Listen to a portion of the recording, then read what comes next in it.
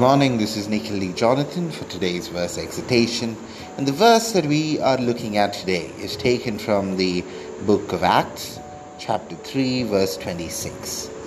The verse is a dialogue that's spoken by Peter, the disciple, and he says, God, having raised up his servants, sent him to you first, to bless you by turning every one of you from wickedness. So Peter says, God, having raised up his servants, sent him to you first to bless you by turning every one of you from wickedness. So what does this verse mean, and how does it stay relevant even to this day?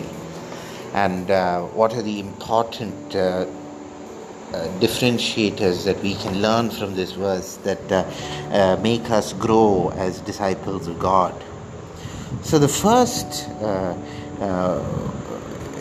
interception that we can learn from this is the work of disciples. So what are the work of disciples? So disciples have a specific method of acting. They are gifted with certain instruments, they're gifted with certain powers, and they have to exercise these powers. They have to work to ensure that they are worthy of being called disciples of God. So the work that they do is, of course, converting, baptizing, and transforming people, and generally creating awareness, interest, and desire to make people turn towards Christ, to make people realize that Christ is the only way of true salvation, and they need to turn towards Him if they want anything good from this life. So that is basically what disciples do, and they are, of course, given the powers of curing people. They're given the powers of transforming the minds of the people. They're given the powers of showing them the great mercy and love and purity and joy that Christ is able to give to those that are truly aligned with His process of earth.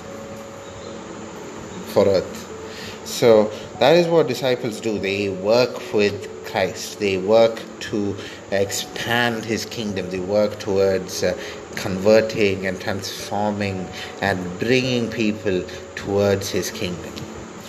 The next thing that we are able to see in this is the selection of God's disciples. So not anybody can become God's disciples. You have to be selected by God. You can be the greatest and most disciplined Christian in the world and not be a disciple.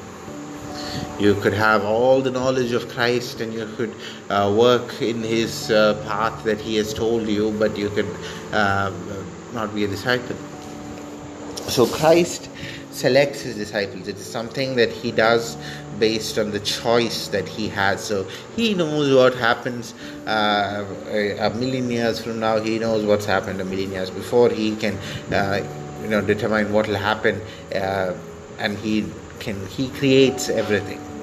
So what He can do in terms of creation and transformation extends also towards the selection of God's disciples. So you see that God is able to do all of these things, and He has His way of doing all of these things. So creating disciples is a way that God does, and it is fixed, and it is God has decided how He's going to do it. He's not going to select you or hire you like how some of the people, how it is done in top corporations and in MNCs and other companies, where you go and you apply and you have a certain set of qualifications and they screen you and qualify you and then select you. No, that's not how God does it.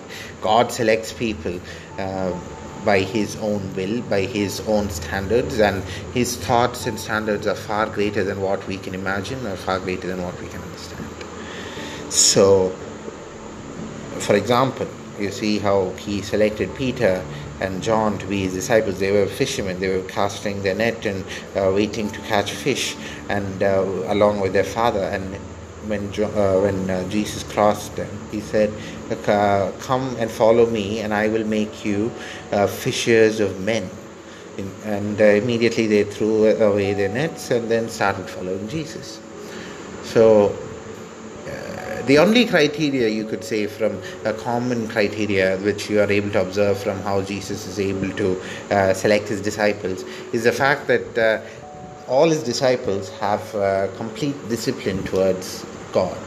So they are very well disciplined and self-controlled. So immediately when God gives them an instruction, they follow it.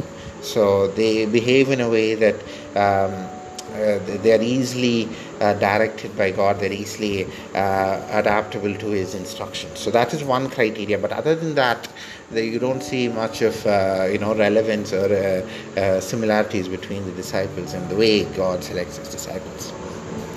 The next thing that we are able to see in this verse is what we must do for Christ. What must be done for Christ, what we as good disciples or we as good Christians do for him, so that he might be pleased with us.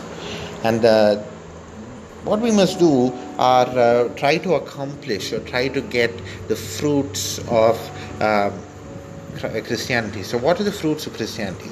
There are 9 fruits of Christianity, and these are described as love, joy, kindness, gentleness, goodness, faithfulness, self-control, peace, and patience. So that's love, joy, kindness, gentleness, goodness, faithfulness, self-control, peace, and patience. So these are the fruits of Christianity. And we, in everything that we are, and everything that we do, and everything that can be done by us, must strive towards achieving these fruits of Christianity. So we must try to work towards being more, in showing more love. We must work towards being kinder to people. We must have peace of mind. We should be patient in times of trouble. We should be faithful in our prayer. We should be, and most importantly, we should be self-controlled. So if we are able to have all of these fruits, or we are able to work towards getting all of these fruits and achieving them, and miss out even in one, which means that we don't have control over something, we would be losing the entire thing. So collective responsibility is something that is extremely important for Christ. So if we are to live in Christ, if we are to work towards the eternal peace that he has for us, we have to cover all the bases. We have to make sure that every part of the commandments or every part of striving for Christ is accomplished. So we must make sure that all the fruits grow within us, not just love and joy or kindness and gentleness, but every single fruit which is there, all the 9 fruits should grow within us to ensure that we are working in Christ and Christ is pleased in us, and we have the eternal peace that Christ has promised us. So that is what this verse, Acts chapter 3 verse 26, illustrates and talks about. It mainly deals with these 3 incepts that we have, and they are the work of disciples, the selection of God's disciples, and what we must do to be disciples and better Christians. So that is what this verse talks about, and thank you for listening. I hope you learned and enjoyed this exhortation. My name is Nikhil Lee Jonathan. Have a great day and stay tuned for more.